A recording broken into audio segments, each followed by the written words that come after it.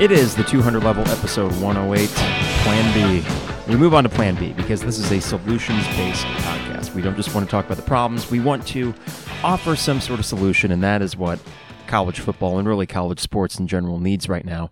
And that's one thing that I did miss on Monday. I think I might have briefly mentioned it, but Josh Whitman did yesterday in his press conference, if you want to call it that, over Zoom with media members, that it's not just about football players, it's about all fall sports. So all these student athletes, volleyball, you name it, they don't get their season because of COVID-19. But it's not just that. You know, I spent a lot of time in episode 107 essentially placing the blame game on people up at the very top.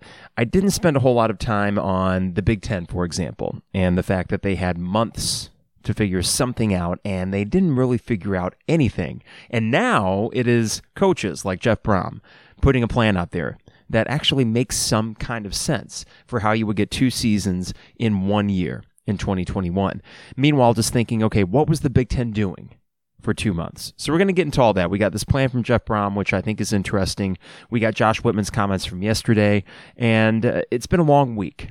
It has been a long week in a series of long weeks, but I think that if you're a sports fan, this one was particularly tough to take because we were all looking forward to a return to normalcy, quote unquote, because I know the word normal is completely different than what we would have thought it, 5-6 months ago. But we were looking forward to football season. Even myself, a self-proclaimed cynic of Illini football. And even if they would have went 3-7, as I predicted a week ago, and that's what's crazy, is it was a week ago that I was down here in the basement doing a sort of Dare to Dream segment based on the schedule that we all knew there were contingencies built in. Basically, will you play the entire season? Will you play 5 games? Will you play none of them? But it was an exercise that I felt compelled to do because I was genuinely excited just for the return of football, even if the team itself wasn't so great. We got a lot to cover today, plus Harry Black. I'm going to keep the opening segment a little bit short because this conversation with Harry goes for about 50 minutes, and it was good to get his perspective, as always. And I told him during this conversation that I don't want to turn it into something like, Harry, you were a student athlete, so what do you think about this? Plus, he also hates the label student athlete, which I completely understand. But it was nice to just catch up with him in general, and we have some fun with what is a somewhat downer of a conversation, especially when it comes to the behaviors of college students. And that seems to be the variable that is either being very much underrated by college administrators, or they know full well what college students will do when they come back to campus. They're just going to see how long they can ride this thing out.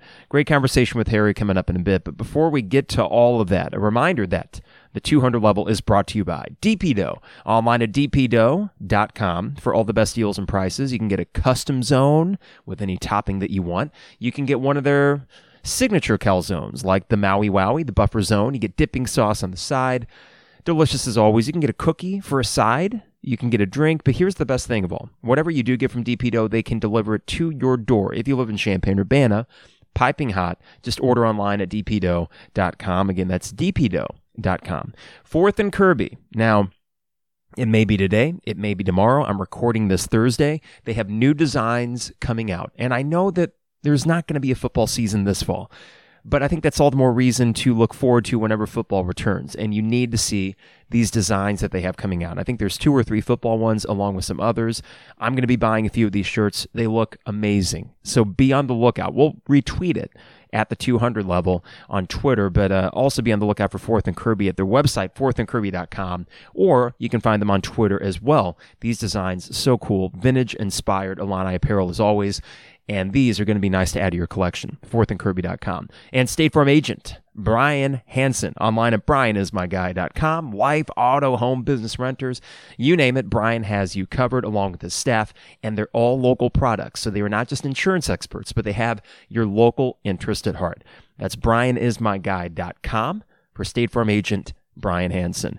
Illini Inquirer, Champagne Showers Podcast Network partners in the relaunch of the 200 level. I say the relaunch, we are just cruising along here. Episode 36 was our return. We're episode 108. We're doing about 2 a week.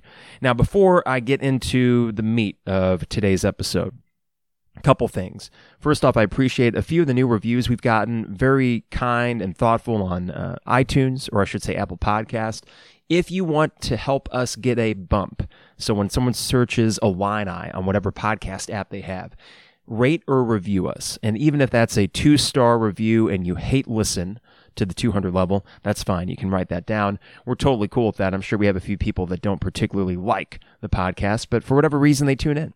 But if you like it or you don't, a rating or review, I should say, would be really helpful as we try to find new listeners.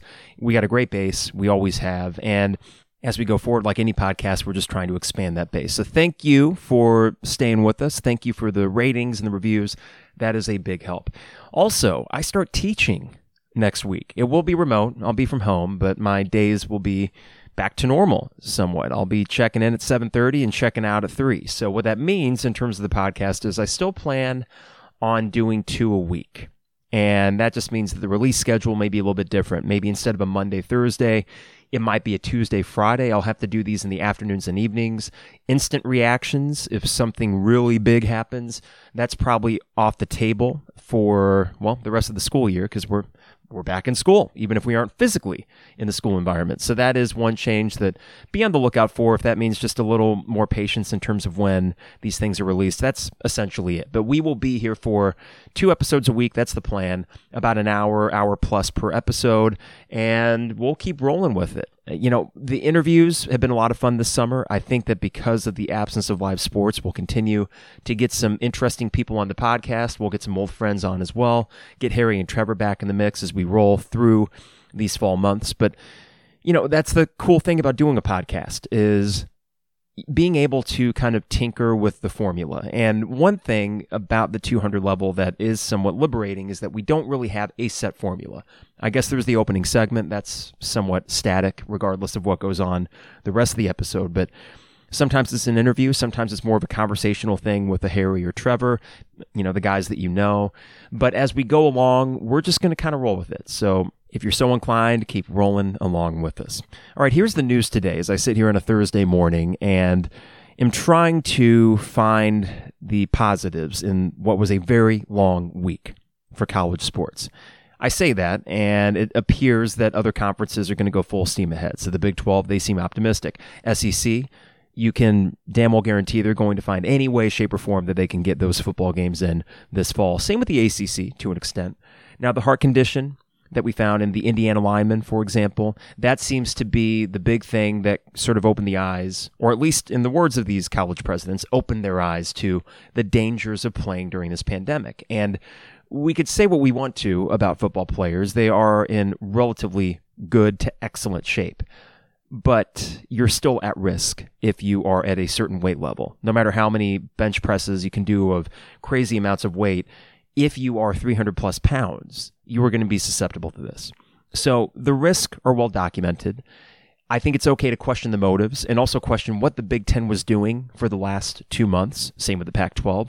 And really for any of these conferences, they had an entire summer. And really, you can go back to March and April.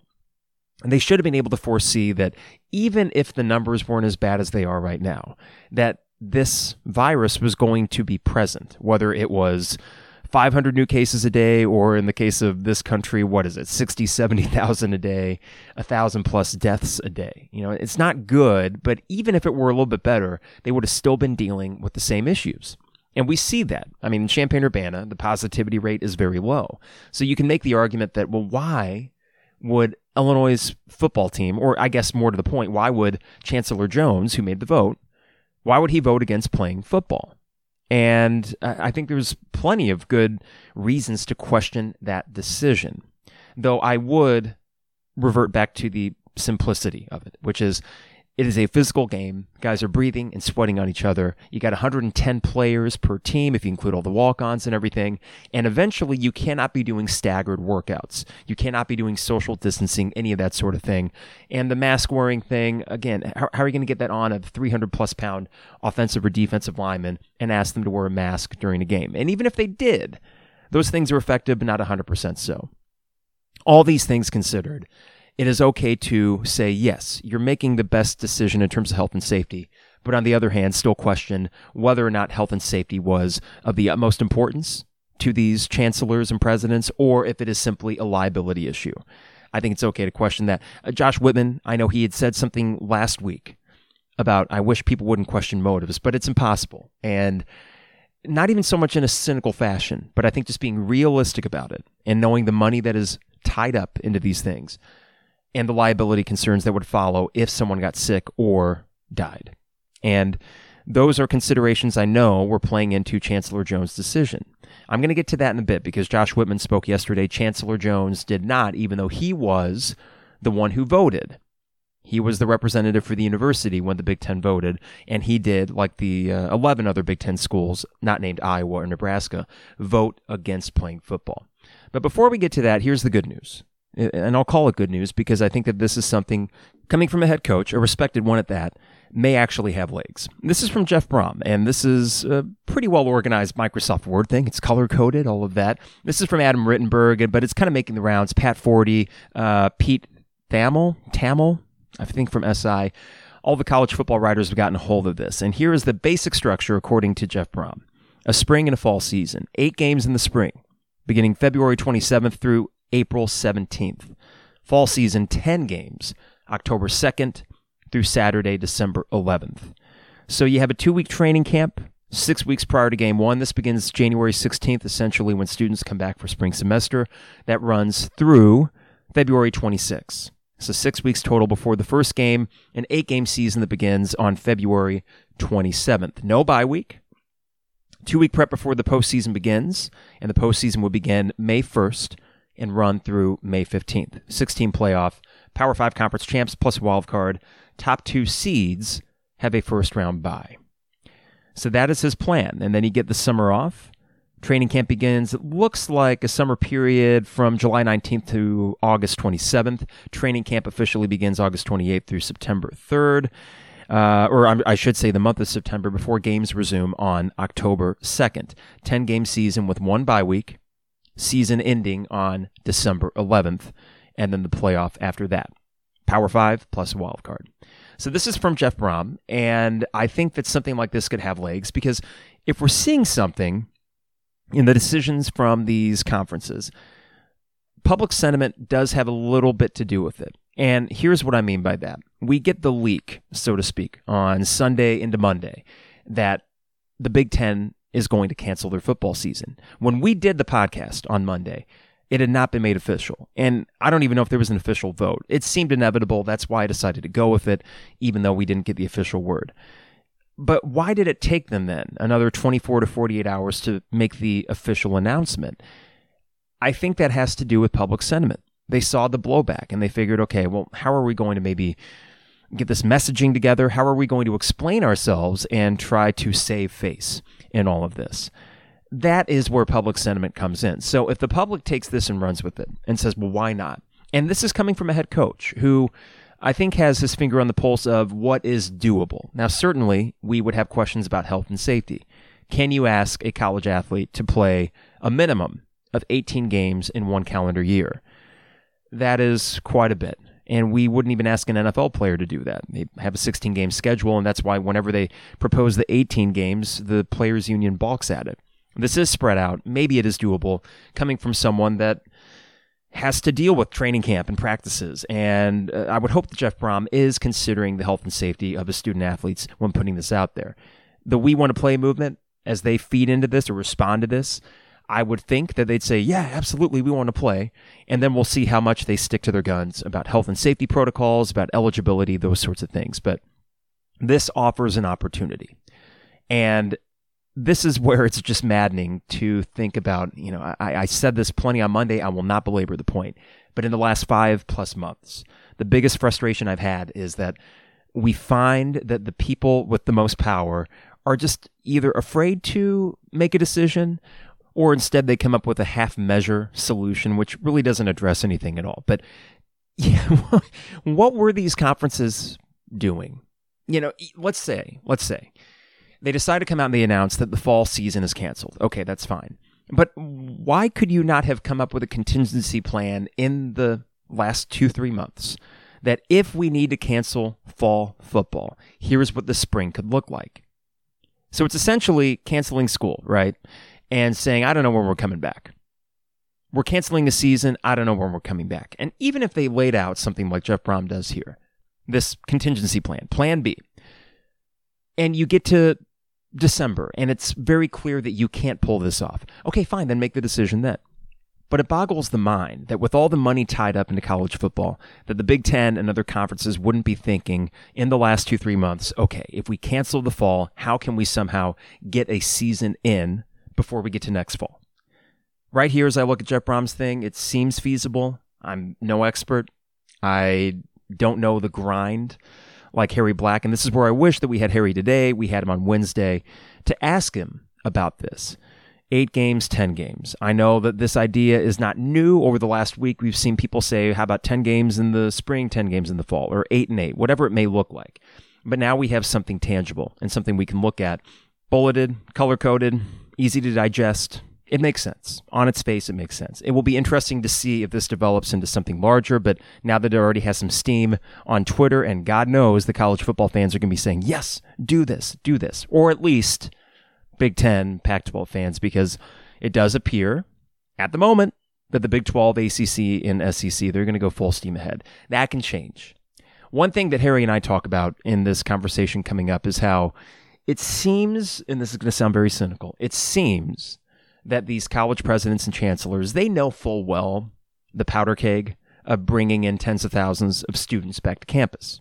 So that's why the decision to cancel football, but say we're still bringing 40,000 back to Champaign-Urbana, doesn't make a whole lot of sense. Or Urbana-Champaign, if we're going UIUC.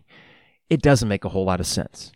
Because you know that the behaviors aren't going to be any different. I had a conversation with Josh Bebe on Twitter. God, that feels like a week ago, but it was actually Tuesday. Had a conversation back and forth with him about 3 or 4 tweets each, and he said that for football players, this was going to be an incentive to not behave in certain ways. They had game day to worry about, they weren't going to go out and party, or they were going to be less inclined to do so.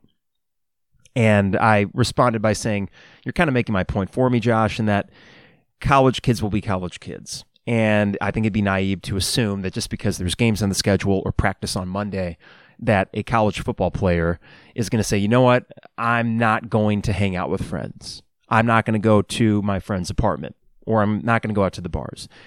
Some certainly would. And as Harry and I talk about the Brandon Peters and the Josh Bebes and the Luke Fords of the world, the faces of the program would probably be more careful this fall than they would be otherwise.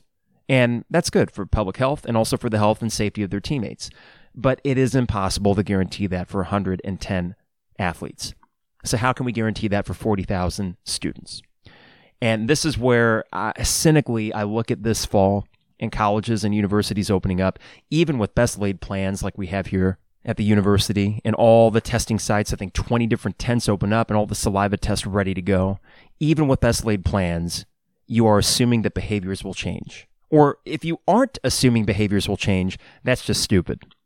I mean, this is ingrained in our culture and not quite in our DNA. It's probably not evolutionary or anything like that, but college kids will be college kids. We all know that. And to ask or assume that they will change fundamentally how they act, that just doesn't make a whole lot of sense. So at the end of the day, as we get into late September, early October, when there's outbreaks on fraternity and sorority rows, when there's outbreaks in dorms, large apartment complexes that are not equipped with ventilation systems and all that to keep this airborne virus from going, well, airborne, we're going to see a lot of these places shut down.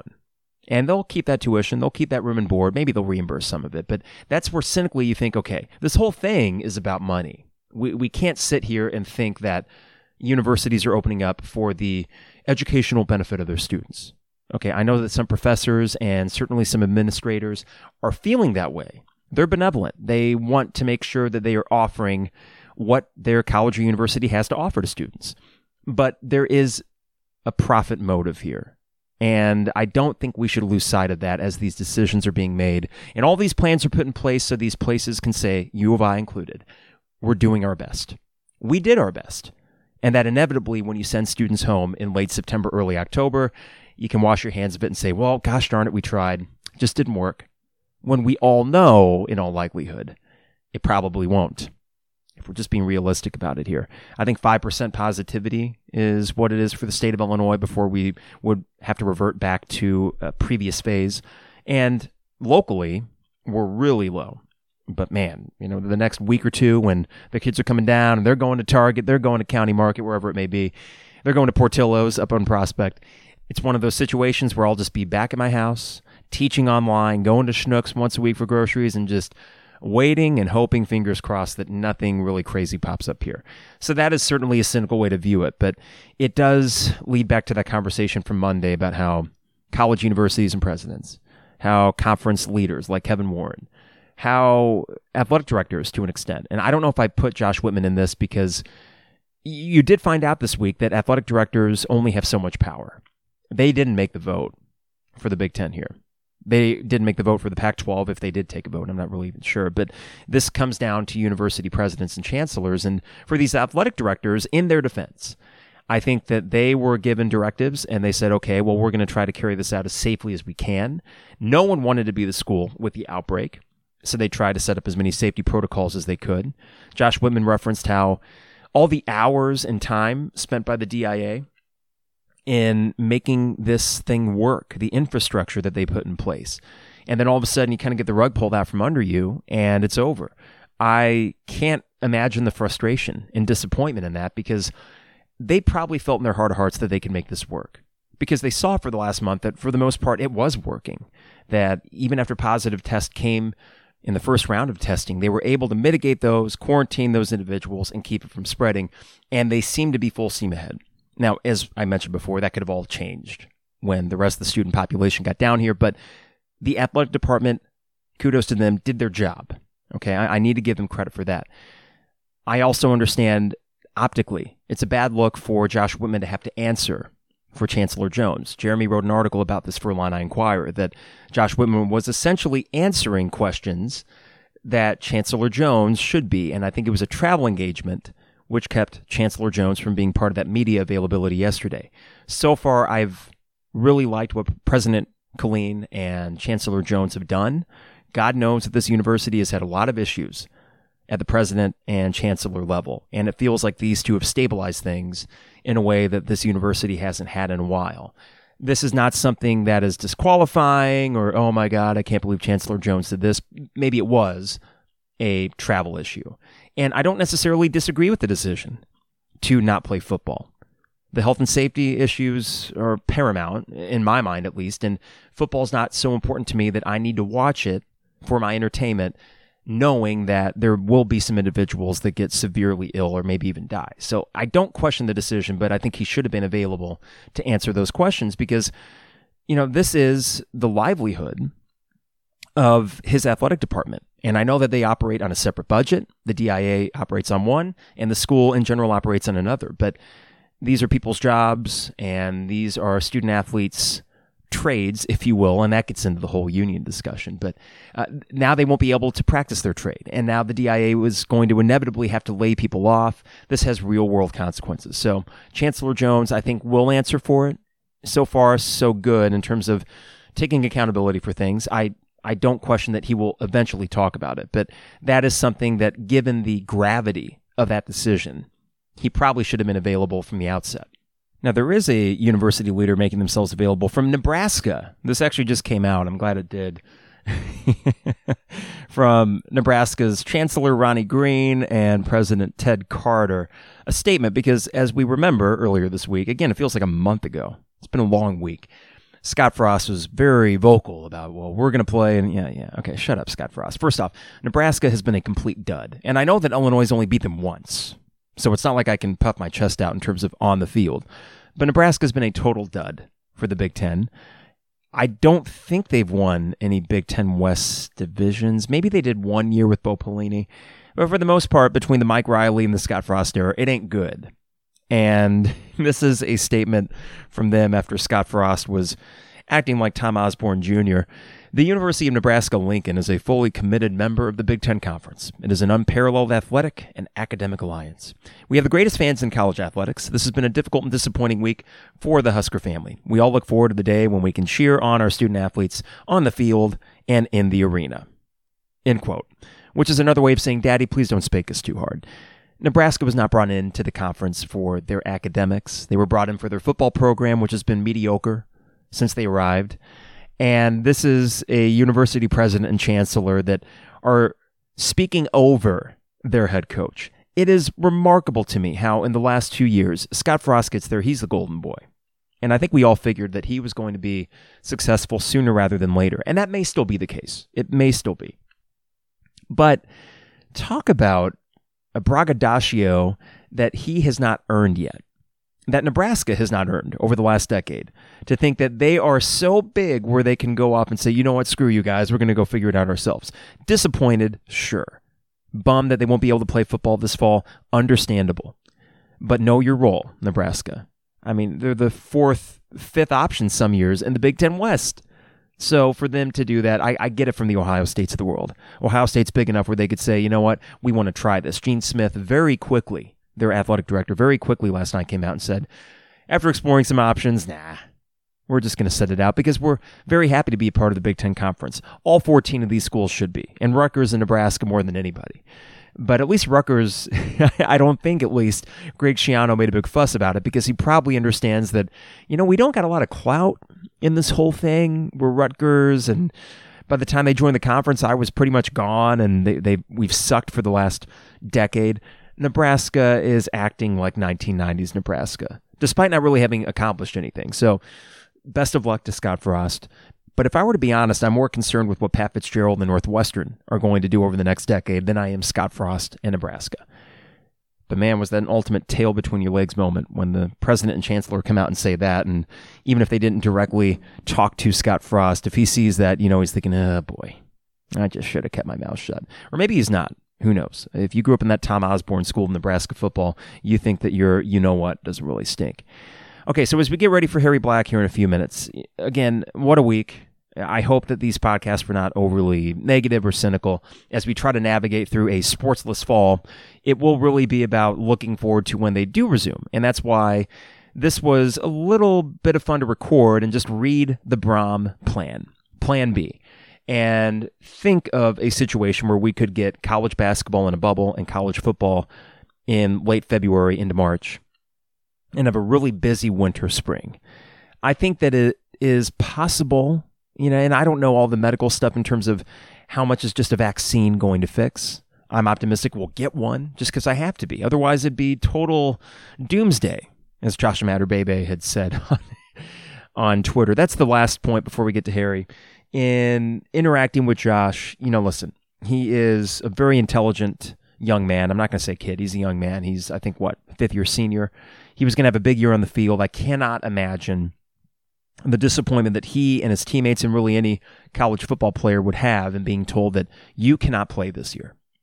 So it was my decision to respond to him was because he was being very vague about what he said were politics. Politics are ruining this. And judging by some of the tweets, I could see the direction that he was going, but he wasn't outright saying it. And I would prefer someone just say, okay, well, what do you mean? Because I could come on here and just say politics, schmolitics. But if I don't give you a specific, then I'm just throwing a random word out there that has no meaning.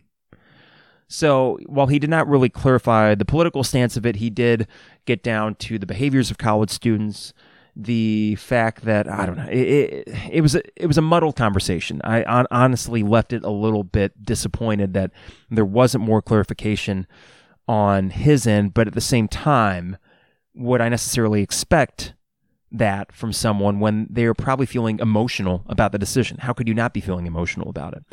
He's an individual that maybe I could talk to down the road or get an interview set up with him, though my relationship with the DIA is what we say, non-existent. But he would certainly be an interesting interview, and I did enjoy the back and forth with him and was trying to be very conscientious of the fact that, I'm not speaking to another random Twitter person. I'm speaking to someone that actually puts in 40 hours a week, essentially, to do what they do. So as I wrap up this opening segment, that is something that I say it, and I don't want to belabor the point because I think it goes without saying.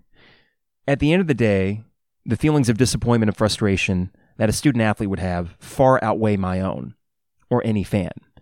And if we are to have some empathy for anybody in this situation, it would be these individuals that work their asses off and are told, nah, you can't do that.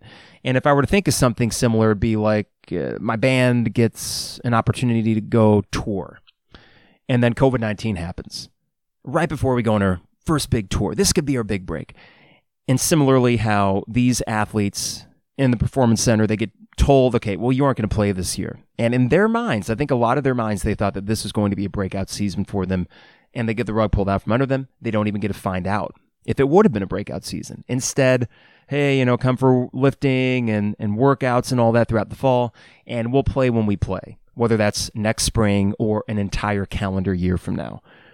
In all likelihood, it's probably going to be a year, because if it's any indication, the way the Big Ten was unable to come up with a contingency before, 3 weeks before the season started, it is hard to imagine that they're going to find a way to safely pull this off in the spring, or at least in their minds, safe enough, where they can absolve themselves of liability and accountability if someone got sick from COVID. But man, we better hope that magic bullet arrives soon. And we better hope that the vaccines are super effective if we want the next summer and fall to be normal, so to speak. Because I want to see Rage Against the Machine. I want to see Dave Matthews Band. I got Rolling Stones tickets. I'm going to go see Dead & Company if they're back out and about. I need concerts. A lot of you need sporting events. I would like those too. We need those mass gatherings to happen again, because that is one of the essential things, in my mind at least. One of the essential things to living is being in a communal group of a bunch of other people that have the same interests as you do. There is nothing quite like it. So let's get back to that. So my solutions-based final statement in this opening segment. Look at the plan B, Big Ten, see if you can't work this out, assuming that there will be a vaccine available in time for the spring season to commence, and maybe improve testing, and then you get it low enough to get to contact tracing. That, of course, all assumes that the general public gets their crap together. And then B, hope for the magic bullet. Get the vaccine, then we'll be on our way. All right, so that's a little bit of optimism at the end of a week. We got Harry Black here. Fun conversation with a good old friend, and this goes on for about 50 minutes. We get into the disappointment that these athletes would be feeling. We get into what that college experience would be like in the middle of a pandemic, which is to say probably not all that different if you think about it. And in trying to put myself in a college student's shoes, if I'm going into my freshman year or senior year, I think you could go with the bookend years, your freshman or senior year, and you either, as a freshman, know that you only got this 4-year opportunity to live it up, or as a senior, you know that this is your last chance. Being told to significantly alter your behaviors when you know that you probably won't get severely ill from it, that is a steeper hill for them to climb than, let's say, an adult 25 to 85, I don't care what demographic it is, that should know better. And as a preface, Harry and I talk about this, how why are we giving such a longer leash for college students and their behaviors than we would the general public? So we scold people for not wearing a mask, and yet 18 to 22-year-olds, kids will be kids. I'm fully aware of that dichotomy in this conversation. But we go with it anyways. We try to hash it out a bit. And without further ado, it is the incomparable, the one and only, friend of the show and all-around good guy, Harry Black, on the 200 level.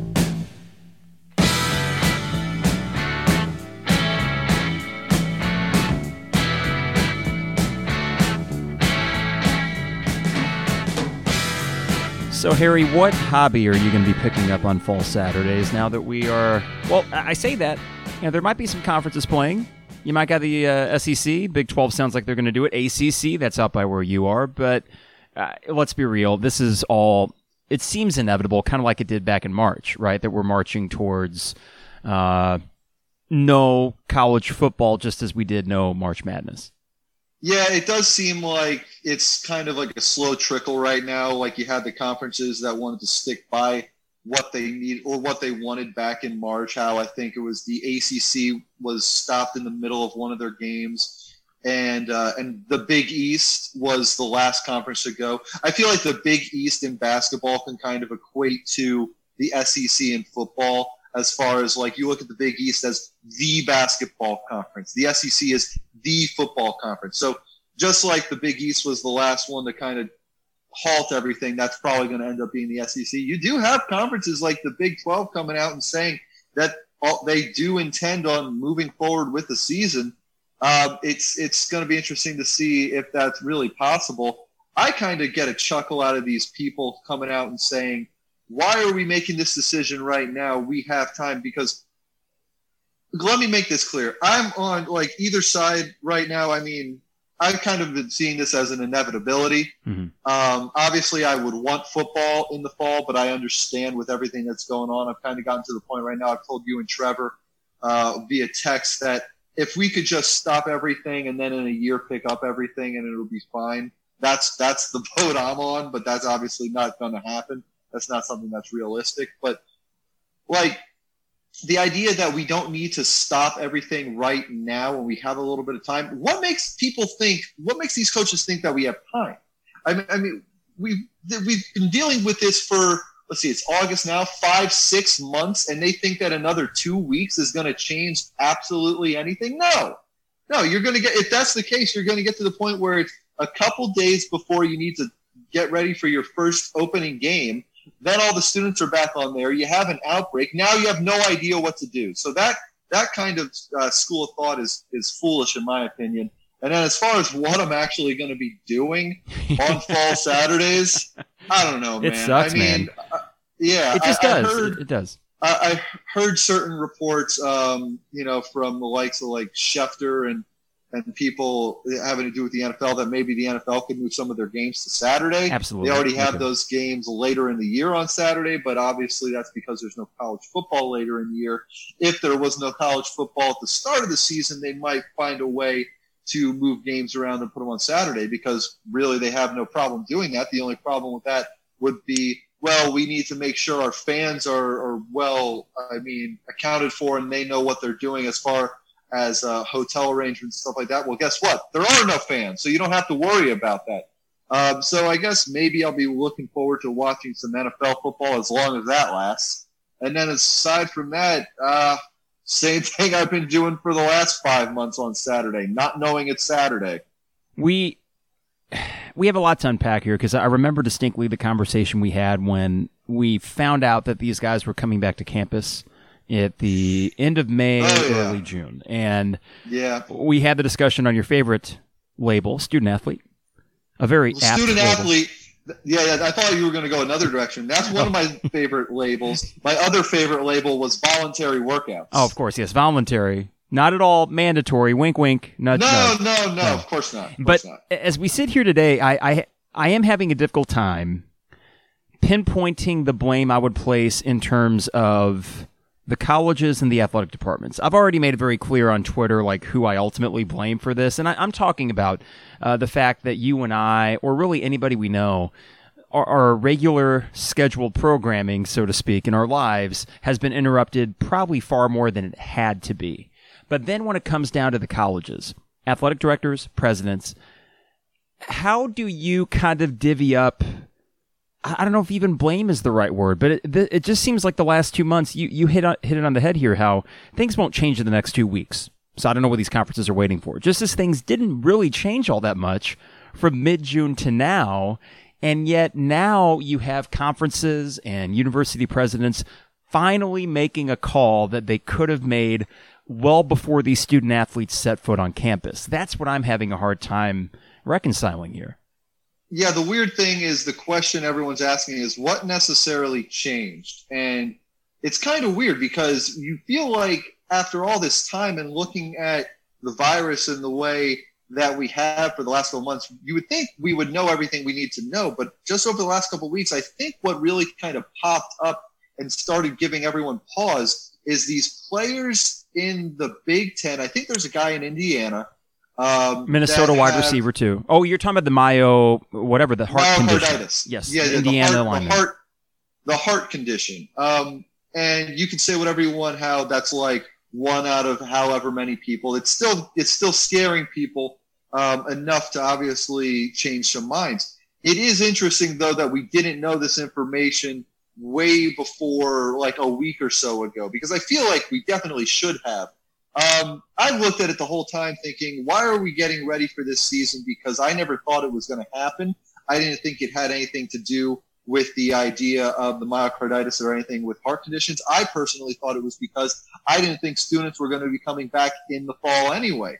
And I thought that if students aren't coming back in the fall, why are you going to make it okay for these athletes to come back on campus? Don't tell me that it's a bubble, because that's only when they're still on campus. They still have to do all the traveling. They still need to go all these places, something you're saying isn't safer for the general student population. But now that it's clear that students are going to be coming back on campus for certain schools, Illinois included, it does bring up the question of what necessarily changed. And I don't know if maybe the easiest way to look at this is that the people at the top in the Big Ten specifically, and at some of these schools, maybe we just have to look at them and say they're human after all. Like, they kind of just thought the problem was going to solve itself. Clearly it didn't. They're getting closer and closer to the supposed start of the season, and then realizing, oh, wait a minute, this problem hasn't fixed itself. We still can't go out there and play because we're putting certain people, like the ones, like the at-risk individuals,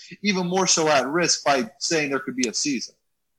Yeah, and also I think of the frustration of Josh Whitman or other athletic directors and all these DIAs, whatever the university may be, and the effort that was put into establishing all these protocols and these testing procedures, and that cost money, and that takes time. And they do that, and this is where I'm kind of waffling back and forth, Harry, because on one hand, whatever the motives behind instituting all these testing protocols and finding any way to get these student athletes back to campus, whatever the motives are, I do think that most athletic directors were trying to do so as safely as possible. But then on the other hand, this is where I go back to that student athlete label and why it's so troublesome. If this were not a tens of millions of dollars kind of thing that we were talking about, would the same efforts have been made to put these testing right? So that's where I continue to think that okay, wait a second. Best intentions or not, it is impossible to not think, well, wait a second.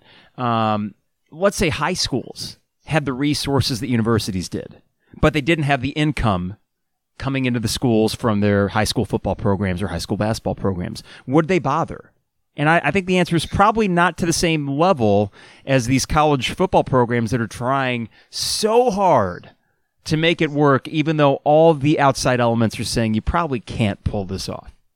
It's interesting that you bring up college, because the way I look at that is it's first of all, college football versus high school football is a completely different beast. Did I say high school for the first part? I feel like I did. High school and college, yeah. Yeah. Okay. Yeah. Mm-hmm. The reason I feel like it's different for high school football is because, like I said, it's a different beast from college football. It's not even the same thing. I feel like in certain places like, I mean, let's be real, places like Texas, where high school football means that much to the communities. I feel like you could see a situation where maybe you don't have students come back on campus, and you could still have players come out and play, because in that situation, I do feel like it is something where maybe money isn't the driving factor. Maybe, like, if you're bringing the college athletes back on campus and not letting the students come back, or you're bringing them back on campus and kind of making some kind of bubble and having them travel all this way and doing all these things to make it so you can still play games and still make your money, it is so clearly done for the sake of money. It is so obvious in that situation that they are doing that so they can still salvage what little money they can from this lost season at the expense of the safety of the college athletes. In high school, you don't have to travel as far. There's not as much money involved, and for a much, much more real kind of sense of the word, those kids out there are 100% more doing it for the love of the game. Because once you go to college, that could be what you go and try to tell yourself that you're doing it for, and that a lot of people who are for the NCAA and for amateurism are telling you that these guys should be out there doing it for the love of the game. Well, it's easier to do it for the love of the game when you do it maybe 2 hours a day in high school, and then on Friday, and then you just take the weekends off, and it's really just kind of a side hobby, as opposed to when it's 40 hours a week for 4 years, and you're just absolutely dying, and your body is never the same when you do it in college. It's a different animal, and in high school, it's much easier, I feel, to make the argument that they could possibly do it for the love of the game than in college. I was thinking about how as they were trying, I say they, the Big Ten was trying to move towards getting this season done, and they released the schedule last Wednesday, I believe that was, so August. It was such a. I mean, and I know that this was in the worst timing, but like you sent me and Trevor the text about the Ohio State game, and this was right when I had no power, and I also thought that there was going to not be a season anyway. I was just like, I don't care. It's not even going to happen. We're not going to play Ohio State. And now we're like kind of a week later, and what do you know? It's kind of like when when March Madness said there's not going to be any fans, and everyone kind of looked at that and just kind of thought, well, I mean, you're saying that, but we all know that just means there's not going to be any tournament anyway. So I want you to, and I feel bad that I put you in this position, like, hey, Harry, you used to play football, so tell me what you think about this. But for a second, if you could don that old, what would be a cap that you wore back in college? What was a good cap? A helmet. Oh, okay. Well, yeah, don the helmet as you wore back in college, and you guys are practicing. I actually have my helmet in the other room. You get to keep it? My head. Yeah, I got to keep it. My head shrunk somehow. Oh, okay. I lost a lot of weight. So you are practicing over the course of 2 months, and I know the workouts are intermittent and they're staggered and all that kind of stuff, but then practice begins after the schedule is released, and I think you probably would have been feeling the same way back then as you do now. You would have been thinking, all right, are we actually going to get this done? And I'm sure a lot of players thought that too. But nonetheless, does it not raise the temperature a bit and get you get that competitive thing kind of going when you do see something tangible like a schedule? And then you do get told by the conference, okay, practices can properly begin on Friday, and you get 5 days into it, and then the plug is pulled. I would think that would be jarring, even if you entered it with very kind of meager expectations. I would say it's kind of dependent on where they necessarily were. I know they never got to actually padded practice, but with how quickly everything's been happening, it wouldn't surprise me if they had already started to do some semblance of game planning for Ohio State. Because if you're out there and you're doing football position drills and you're doing maybe some conditioning and you're lifting weights, you can kind of look at it just as we're doing what we need to do in the off season, and maybe in the back of your mind still thinking, well, we're just kind of making sure that we're okay for whenever football does come back. Now, if they actually had started game planning for Ohio State, if they had actually started watching films and doing some certain kind of installations and different kind of packages, that's when it starts to change from, well, let's just make sure we're ready for whenever football gets here, to let's make sure we're ready for Ohio State. Because you don't go into a game week, you don't go into a preparation for an opponent thinking that you're not going to then eventually play them. These guys there, it probably was a nice little reprieve from the world around them, looking at if they were doing, if they were game planning for Ohio State, thinking that, okay, I'm going to go in today, and what are we working on today? Okay, so today we're going to see what would we have to do via maybe zone running if we're playing against this front against Ohio State. What kind of pass protection are we going to do? What are we going to do on defense? So when that kind of becomes the situation, you might be able to trick yourself into thinking that this is something that is not only a possibility, but something that's going to happen. So I would say that the kind of like the line of no return would be whether they got to game planning or not. So if I was in the situation, if we had gotten to game planning, it would hurt a little bit more. If not, I would just look at it as, well, let's just continue what we had been doing anyway, and let's just continue working out.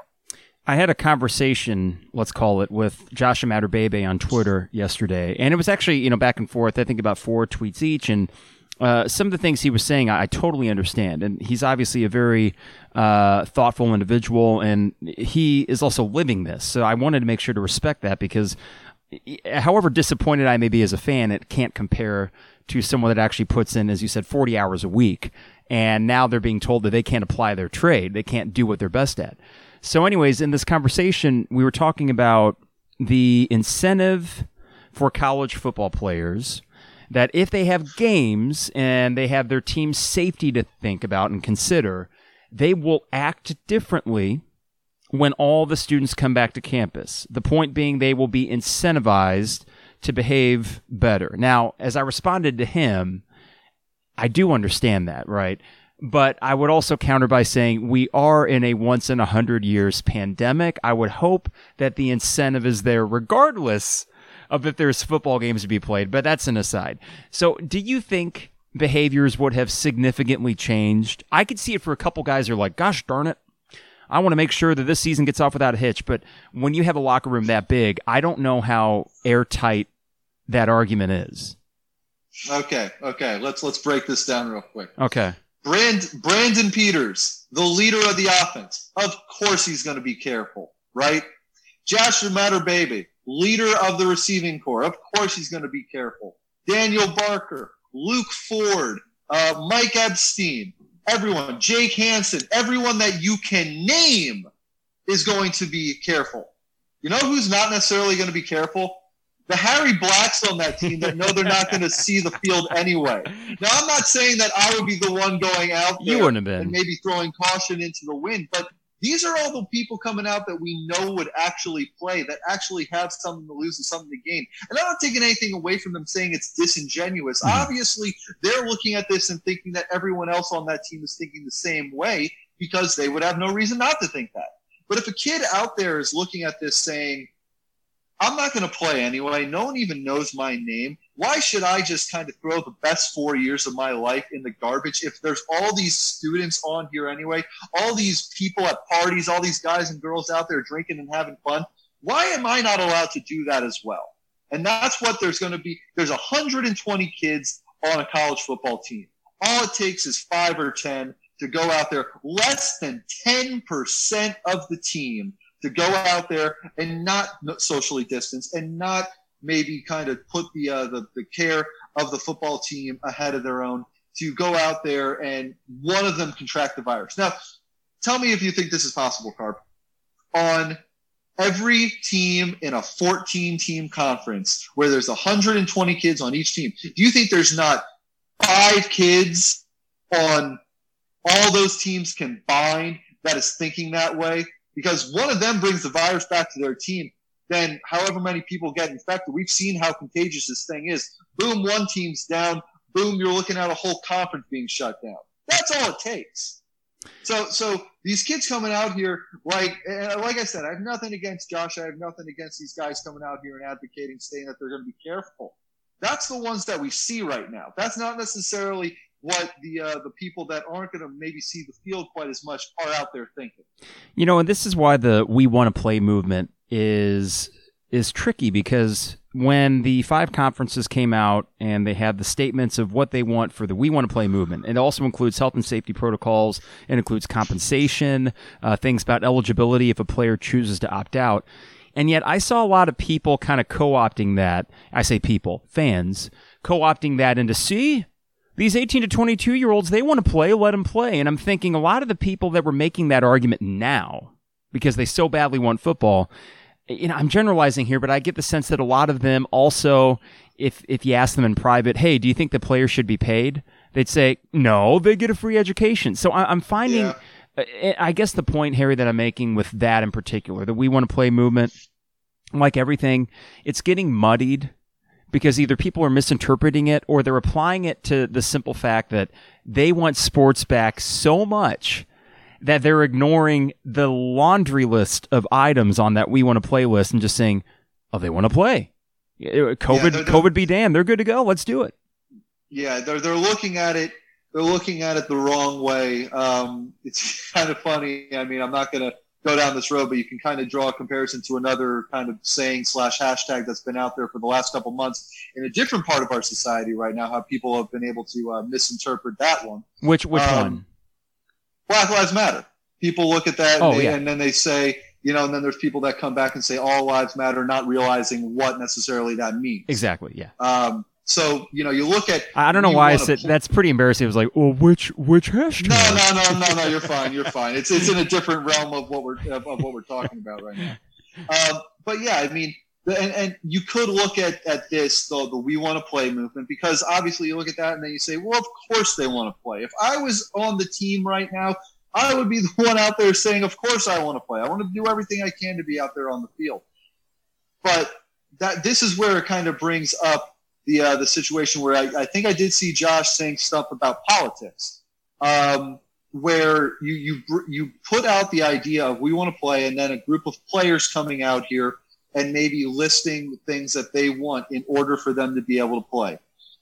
And I think this might also be a reason that some of these conferences started to get a little bit scared and maybe start to shut down, is because they looked at it and said, well, we can't really acknowledge this, because the second we acknowledge what these kids are saying is the second that we say, okay, these kids have power as a union, as a group of kids out there. Better for us to just say, we're going to play it safe. We have the safety of the kids in our best interest. Let's shut everything down. That's the way I'm looking at it right now, is because this movement of we want to play is more so a movement of we want to be safe and we want our demands to be met so that we can go out there and play. And it's not necessarily that I think the NCAA and these Power 5 conferences don't want to meet those. It's that they don't want to recognize them, because the second they recognize them, that's the first step in the direction of unionization and even maybe somewhere down the road, players getting paid. Yeah, and I also can envision this too, that let's say we get down towards the finish line for the SEC, for example, to get their games played, or the ACC. Trevor Lawrence, of course, was the biggest name to come out in all of this, the best player in college football. He puts his name to it. And imagine a scenario 2 weeks from now, Harry, where we're 2 weeks away from the opening games of the year for whatever conferences choose to play, and then the players say, well, yeah, but our demands haven't been met. And imagine the outcry and people then responding, hey, you said you wanted to play. You wanted to play.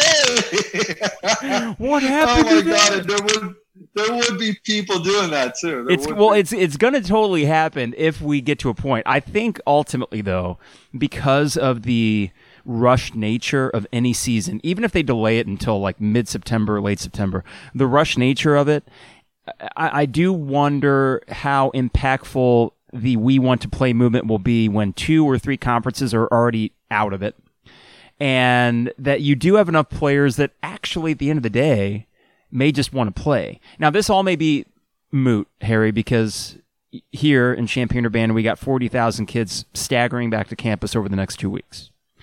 And I mentioned behaviors earlier.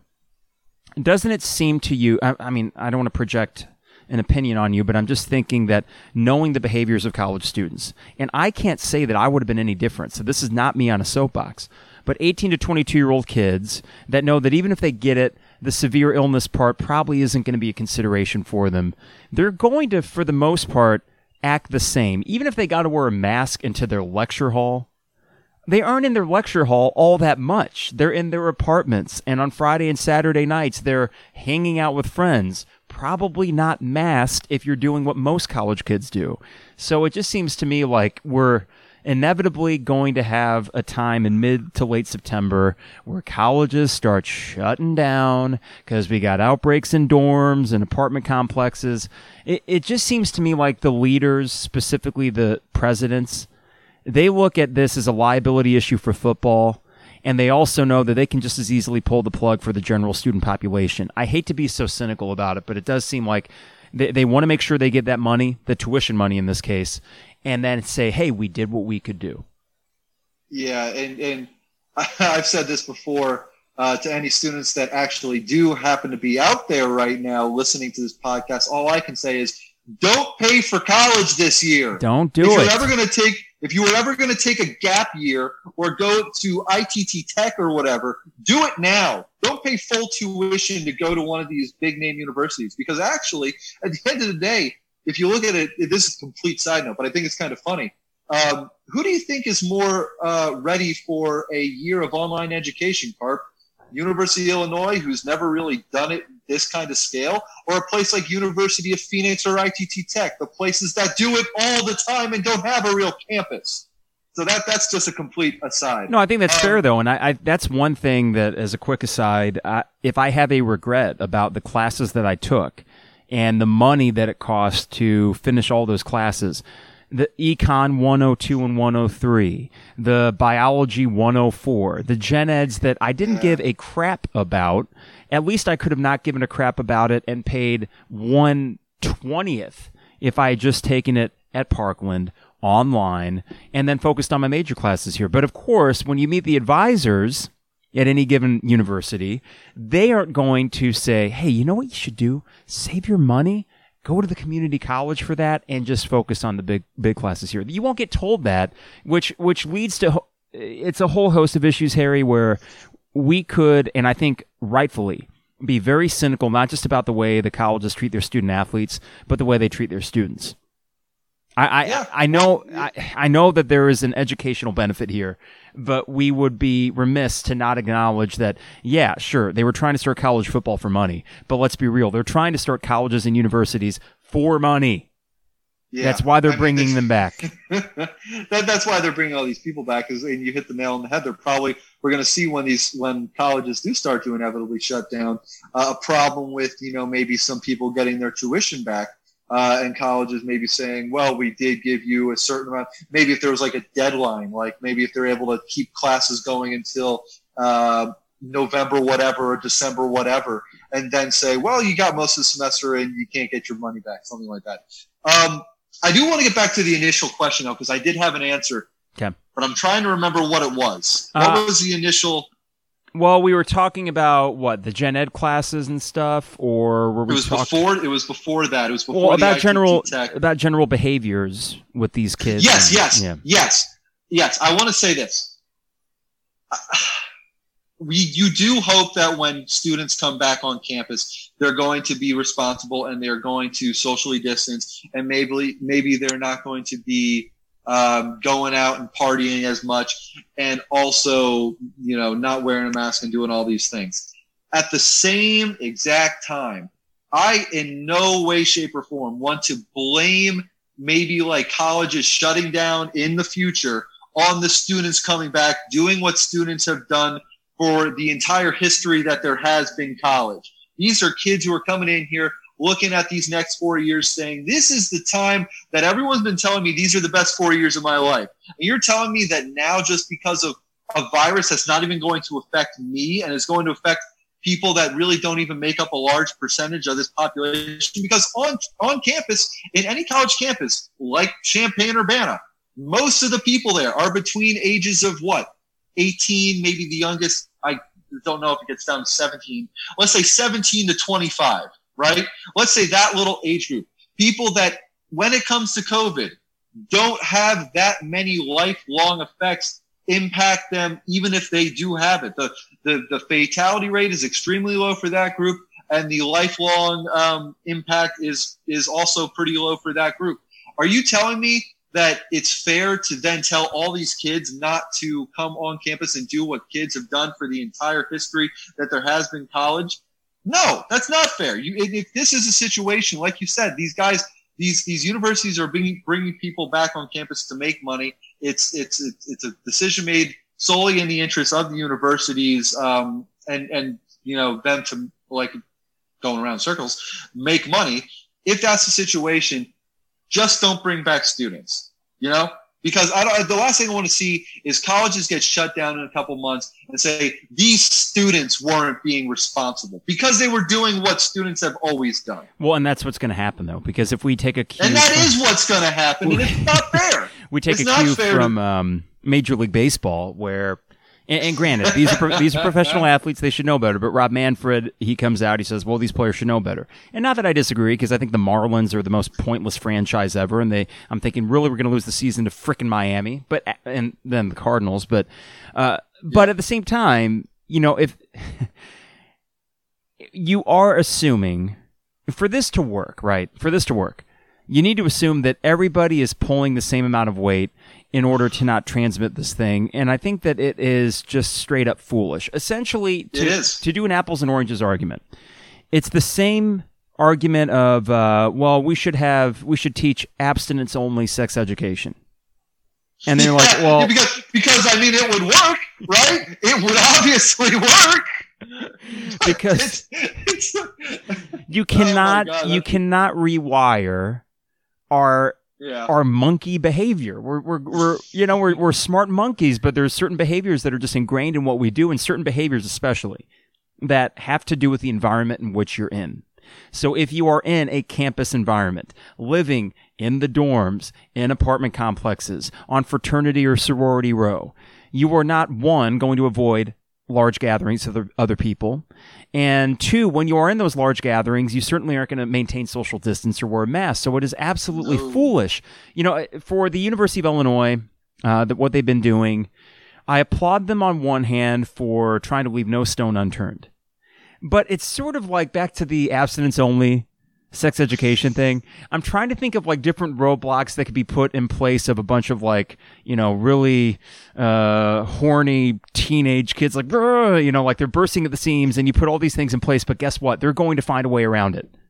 Oh, yeah. Even if they are. They just are. Yeah, I mean, like you said, we're wired to do that. I mean, my goodness, who of us hasn't literally snuck out of our house at like 12:30 at night to go meet Susie Q down the road because you have a chance to touch like the back of her bra or something. It's in our heads. That's what we do. So yeah, and it's the same. It's like on the same kind of platform. It's the same idea with these kids all coming back on campus. I mean, if you're telling me like Joey, I'm trying to think of another name. Joey Jojo Jr. Shabadoo. They can call you. That's the worst name I ever heard. Oh no! Come back, Joey Shabadoo. Joey Jojo. Hey, Joey Jojo. Let's say Joey is going to college, right? Mm-hmm. He's coming back for his sophomore or junior year. So he's already been going to parties in his college life, and he's loved them, and he loves doing it. And for the last 6 months, he hasn't gotten to do anything. Now he's back on campus. Oh boy! Now he's surrounded by all of his boys and all of the Susie Qs that he can possibly feast his eyes on. What do you think is going to happen? He's been pent up for the last half a year, and now he's being exposed to what's going on, or what does go on at college. And like I said before, you can't blame people for that. You can't. It's human nature. That was back to the point that Josh Amaterbebe was making in our conversation yesterday, how he mentioned that specifically. 6 months away from your friends, everyone's back on campus. You think this is going to go crazy? And I responded by saying that's exactly my point. And that whether there were football games or not, the behaviors are not going to fundamentally change, because these football players, back to the pent up thing, they've been on campus now for 2+ months. And then all of a sudden, Susie Q and Sally Joe Jr. Shabadoo, and all of them are coming back. And, and I'm not trying to really make light of it. I'm just saying, even reflecting on when I was in college, and by no means was I a varsity athlete, but, like you can't tell an 18 to 22-year-old kid, I don't think, if we're being realistic here, you can't tell them after seeing their friends for the first time in 6.5 months, hey, I know you're excited, but remember, you should probably just hang out via Zoom and stay in your dorm or apartment. You can't do that. It is totally unreasonable. So we are, it boggles my mind, Harry, where on one hand, again, I applaud the U of I for doing what they're doing, but it's like, you can put all the traps in place, and this is actually an analogy that they used in presentation to their staff. The analogy they used was that their systems are like having 4 things of Swiss cheese. They are not guaranteeing that this disease is going to be stopped completely. But they're saying even if you put 4 slices of Swiss cheese on top of one another, chances are most of it will be mitigated. Now, I love that they used it. Like, there's other things you can use. Like, you could use like a strainer. Or cheesecloth or something. Mm-hmm. They use cheese. They use Swiss cheese. So, okay. This is true. This is on a presentation to faculty and staff, and maybe students as well. And okay, fine. They are not saying that 100% the virus is going to be transmitted here. They are saying that we have things in place when people get it. But then I'm even thinking to the mechanics of, let's say a kid gets it that isn't living in the dorm. Well, let's go with the dorms. They have rooms set aside for quarantine. Okay, kid gets it, he goes to quarantine. Are we going to keep that kid locked up in, like, you can't do that, I don't think. You can't do that because, here's the thing. This whole time, I know that like we have been saying people have to be like even like where I work right now, someone had to leave. They had to go to a family function out of state to one of these hot zones, or at least where at least Connecticut calls a hot zone. And since then he has been in quarantine. He can't come back to work for a certain amount of time. That doesn't mean he can't leave his house when he comes back. That doesn't mean that he is literally locked in a room. People aren't being locked away when they're being thrown into quarantine. It's more of a you aren't allowed to come here, not you have to stay here. So if you do have a situation where, like you said, in a dorm, where someone catches a virus and has to be quarantined, you can't lock them up. That's imprisonment. That's not legal, I'm pretty sure. I mean, I'm not a lawyer, but that doesn't seem like you should be legally allowed to do that unless you're able to sign a waiver for that, and that opens up a whole nother can of worms. I don't want to be hypocritical about this because I've been very critical, I should say, of certain populations of people that have went about their normal activities when, you know, you got to be careful, but they're throwing caution to the wind. So on one hand, one side of my mouth, I'm saying 18 to 22-year-olds, you can't expect them to do this, right? On the other side of my mouth, I'm saying, well, once you get out of college, you should know better. But is that oversimplifying it? Because, you know, I'm thinking about professional athletes. They should be old enough. They are getting compensated for this. They should know better than like the Indians pitchers who went out to a Chicago nightclub and then got sent home by the team the next day because they broke protocol. But no, yeah. I don't want to be hypocritical about it, but I am certainly giving more credence to the idea that, oh, college kids will be kids, but I'm doing so because the environment in which they're going to be in and the behaviors that have happened across colleges and universities in this country or anywhere, I guess, for the last 100+ years, that I think is much harder to change than individual decisions by adults. But I don't want to oversimplify it, though. Yeah, no, I don't think you are oversimplifying it, because the way I look at it is the sample size for professional athletes is so much smaller that should be able to be controlled. I mean, let's look at it this way. There's 40,000 students on the University of Illinois campus, right? Yeah. But I think that's like a number we can go with. Are there 40,000 professional athletes in America?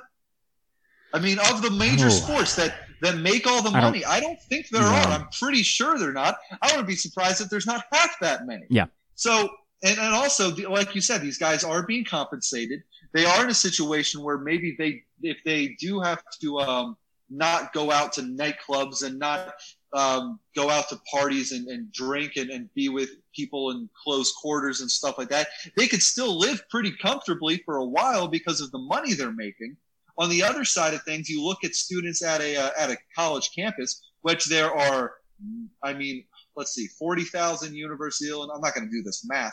Let's just say, would you say there's 360 million people in America? There's probably a couple million college students. I think that's fair to say. I mean, I would say probably 20 million. I mean, we'd have to look it up, but yeah, we'd have to look it up. But there's a couple million of college students out there who are going to go out and do what kids do. I think I think you said this. It's apples and oranges. You have one group that's being compensated handsomely, and another group just being told, "Don't do this." It's a much larger group. You can't.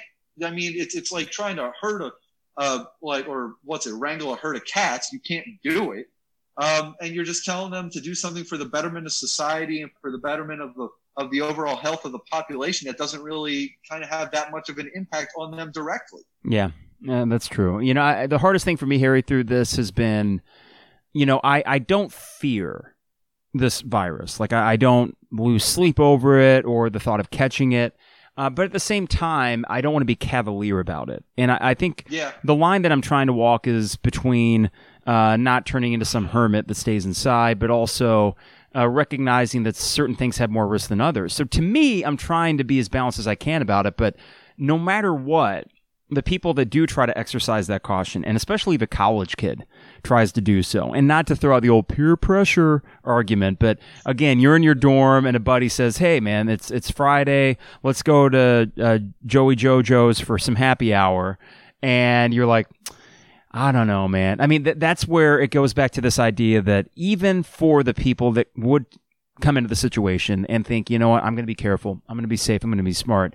It's amazing what the human mind can do in terms of rationalizing decisions and saying, yeah, it'll be fine. It's so easy. It's so easy. We all do. Like you just said, someone goes onto campus, right? They look at it as, I'm going to be super careful. I'm going to try not to go out, and I'm not going to drink. I'm not going to go out to bars or do anything like that. You're sitting in your dorm one Friday in October after you've been doing that for a while. It's been getting super hard. Then Mike comes up and says, "Hey, dude, come on, we're going over to Schmoozies." And you're like, I really shouldn't. Oh, you don't want to go over to Schmoozies?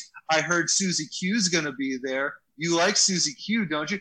Well, now what do you think they're going to be thinking? We keep going around in circles. Yeah. In the fact that peer pressure, it's definitely going to be a real thing out there in these college campuses, because there are going to be enough people being cavalier, and they're going to have the kind of influence on, the developing minds that are going into college that, it's going to be a train wreck. It's going to be a train wreck, and it's going to be something that's blamed on the students, and it's not fair. You are a purveyor of fear, Harry Black. You are you are inciting the masses. I mean, that's the thing, though, is as you say that, and as I say things like this, it's not trying to be an alarmist or trying to be fearful or stoke the fires of panic. It's not about that. It's just, okay, reasonably we can assume that this may not have a great outcome. And what's going to be really frustrating for me, and what honestly might be the biggest frustration of the last 5 months, certainly not being able to do the things I want to do selfishly, that's bothered me. But I think what's bothered me more at 33 going on 34, and, you are what, 23 now, Harry? 25. 25, holy smokes, that's right. Missed a couple of years there. That's right, Trevor's the younger one. Okay, that's my mistake on that. But regardless, I don't want to be cynical about people, especially like decision makers. I want to think that they are using their best judgment and that they are looking out for the people that they are accountable for. But I don't get that sense anymore. I probably should have known better anyway, but I tell you what, it has been just like a slippery slope, and I'm afraid that I'm veering directly into nihilism here. And it's like, I don't want to do that, but what can you do? It seems like that's an option now. It's tough because we are all kind of accustomed to looking at this whole thing with the scope of, this is how I look at it, this must be how everyone else looks at it. Because obviously our viewpoint of it is the most rational to us. I mean, the way I'm looking at it is kind of, I feel like it's similar to yours. I might be a little bit more, and this is going to, obviously anytime someone says this, it's going to make you sound like you're part of the problem, but I'm a little more lax in what I do. Not saying I'm going to go out there and, I get it. and spit in people's faces, but I'll wear my mask. That's lax. And yeah, I know, right? No, I'll wear my mask and I'll go to the gym. I'll keep my mask on. I'll stay away from people. If I want to, like a month ago or something, I wore my mask. I went out with someone and we got ice cream, So, I mean, and that's something that, if you say that to someone who is being really cautious about this, they're going to look at you like you're the devil. And if you look at someone on the other side of it saying, "What are you being so careful for? Why are you even wearing a mask? You don't need to." So I feel like there's a line you can walk, right? I mean, I'm not going to. It's been 6 months. I'm not still staying at home and quarantining and saying I don't want to have contact with anyone else out there. I'm also not going out there not wearing a mask and getting super close to people for the sake of getting super close to people. I mean, it's not that hard to just wear a mask, to try to stay 6 feet away from people, to clean up after yourself. What I mean by that is, like, at the gym, they have plenty of sandy wipes. My gym does a really good job of that, of having plenty of sandy wipes. Even if I'm not sweating, I wipe down my weights. I wipe down the bench. I wipe down the treadmill. Anything, I don't even know, because the whole evidence of whether or not it lives on surfaces, I don't even know if that helps. But you know what? It doesn't hurt, and it doesn't do anything to me. So we all look at this through our own scope of rationalism, and we all think that we're the most rational. So it's hard to kind of say whether or not anyone's being like, it's hard for me to say if you're being nihilistic or anything like that or cynical, because you're looking at it the way that you've been looking at it the whole time. It's just, I don't know what else to say. No, I get it. Yeah. And the problem with this situation is it's just all too easy to kind of get in circular logic and eventually arrive back at the same place, which is we're all sort of like, well, how do we deal with this? And, we're still learning, unfortunately. I don't think that's going to stop until we're on the completely other side of this thing. But appreciate the chat as always, Harry. Hopefully we have, I was looking forward to, maybe getting 4 football games in, 4 or 5. And then doing post-game kind of things. But, the NFL, I guess that there's still a chance. Who knows? Maybe not. That's going to be interesting. I think that's going to start. I don't know if it's going to end. I will say this as more of a micro thing. I told you and Trevor and you guys, I feel like you guys can only roll your eyes so many times when I say this name before you have to start to kind of listen to it with some, with some seriousness. Let's hear it. You start Nick Foles week 1. Oh, they might should be a playoff team. Yeah, why not? I mean, listen, the Trubisky thing ain't happening, so I'm happy to start Nick Foles. BDN, as they called him back in the day. BDN. The kid knows what he's doing in midnight green. Let's see what he can do in navy blue. Well, Harry, we'll talk soon. Hopefully, again, it is under the condition of NFL starting, and we could do like an NFL preview thing. But regardless, we'll be catching up soon and just seeing how you're doing out there. Things going okay otherwise? Yeah, I mean, work's been picking up a little bit with more sports returning. Sure. With more baseball coming back and football, or not football, not college basketball. No college anything. Baseball, no college anything. Baseball coming back, hockey coming back, basketball coming back in the bubble. I will say, our own Trevor Valise has turned into a little bit of a hockey nut. Indeed. The Blackhawks kind of getting into the playoffs. I don't think they did very good last night. Last I checked, they were down. Yeah, they got pretty plastered. I don't expect them to make a lot of noise against Vegas. One tiny little hockey note. I would only bring up hockey if something world record worthy happened. There was a 5 overtime game last night. Yes, which 5 I think. Overtimes. How long did that go in real time? I mean, that's like a 6.5 hour game, probably. It was 6 hours. Another game started 2 hours into it, and then ended with another 2 hours to go. Unbelievable. In the longer one. And the goalie, this is what was sad, because I was watching it, and I was texting Trevor. I was watching it, and I told him, I really hope the goaltender for Columbus doesn't lose, because he set a record for most saves in an NHL game. He saved 85 shots. Wow. And he went 85 of 88. He lost. Ugh. And and you know what's the worst is the goal he gave up in the 5th overtime. It wasn't necessarily a very good shot. And then people are like, "Oh, you got to save that." I'm like, you can't blame that guy. You can't. He could have let that one roll through like his 5-hole or his fingers and been the worst goal in the world. You can't blame a guy after he makes 85 saves. 5 overtime. So we're talking almost. It was 90 minutes of additional game time. Holy crap! Wow. Yeah. Well, it's something. Longest game. It is nice. I know for you guys, for you, for Lon, and now I guess for Trevor, you got hockey back and then baseball's back. So there's something at least, and hopefully NFL not long either. But Harry, be well. We'll talk soon. We'll get back together. Okay. Sounds good. All right. See ya. That's Harry Black. You know him, of course, from Tay and Carp and all the 93.5 action and living out in Connecticut doing the ESPN thing, and finally has more sports things to cover, which would certainly make the job more interesting out there. But good to catch up with him, and I didn't want to go too far down the rabbit hole of, hey, Harry, you were a former college football player. What do you think about this?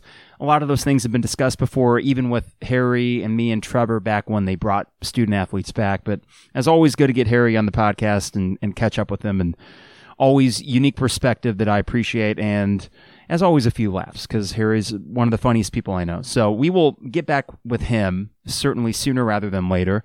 And in the meantime, though, I hope you all have a great weekend. We're going to take off the next few days and come back either Monday or Tuesday. The absence of college football certainly makes the immediate future of the show I don't want to say murky. We're going to continue to do these shows, but in terms of subject material, I don't know. But then on the other hand, for the last 5 months, we've kind of had to make it up as we go. So we'll find something to talk about. But in the meantime, have a great weekend. Before we go, a reminder that the 200 level is brought to you by DPDough, online at dpdough.com for all the best deals and prices, and they deliver anywhere in Champaign-Urbana. dpdough.com. Fourth and Kirby, online at fourthandkirby.com. Follow them on Twitter, and also they got new designs coming out very soon. You're going to love these. I've already seen them. They look super cool. And even without a football season, you may need these t-shirts to cheer you up. Fourthandkirby.com. Stay tuned for that. And State Farm agent Brian Hansen online at brianismyguy.com. The best domain name, according to Trevor Belize. I don't disagree. For all your insurance needs, that's brianismyguy.com. For Illini Inquirer, the Champagne Showers Podcast Network, partners of the 200 level. Take care. See you soon, about 4 or 5 days from now. And until next time, it is the 200 level.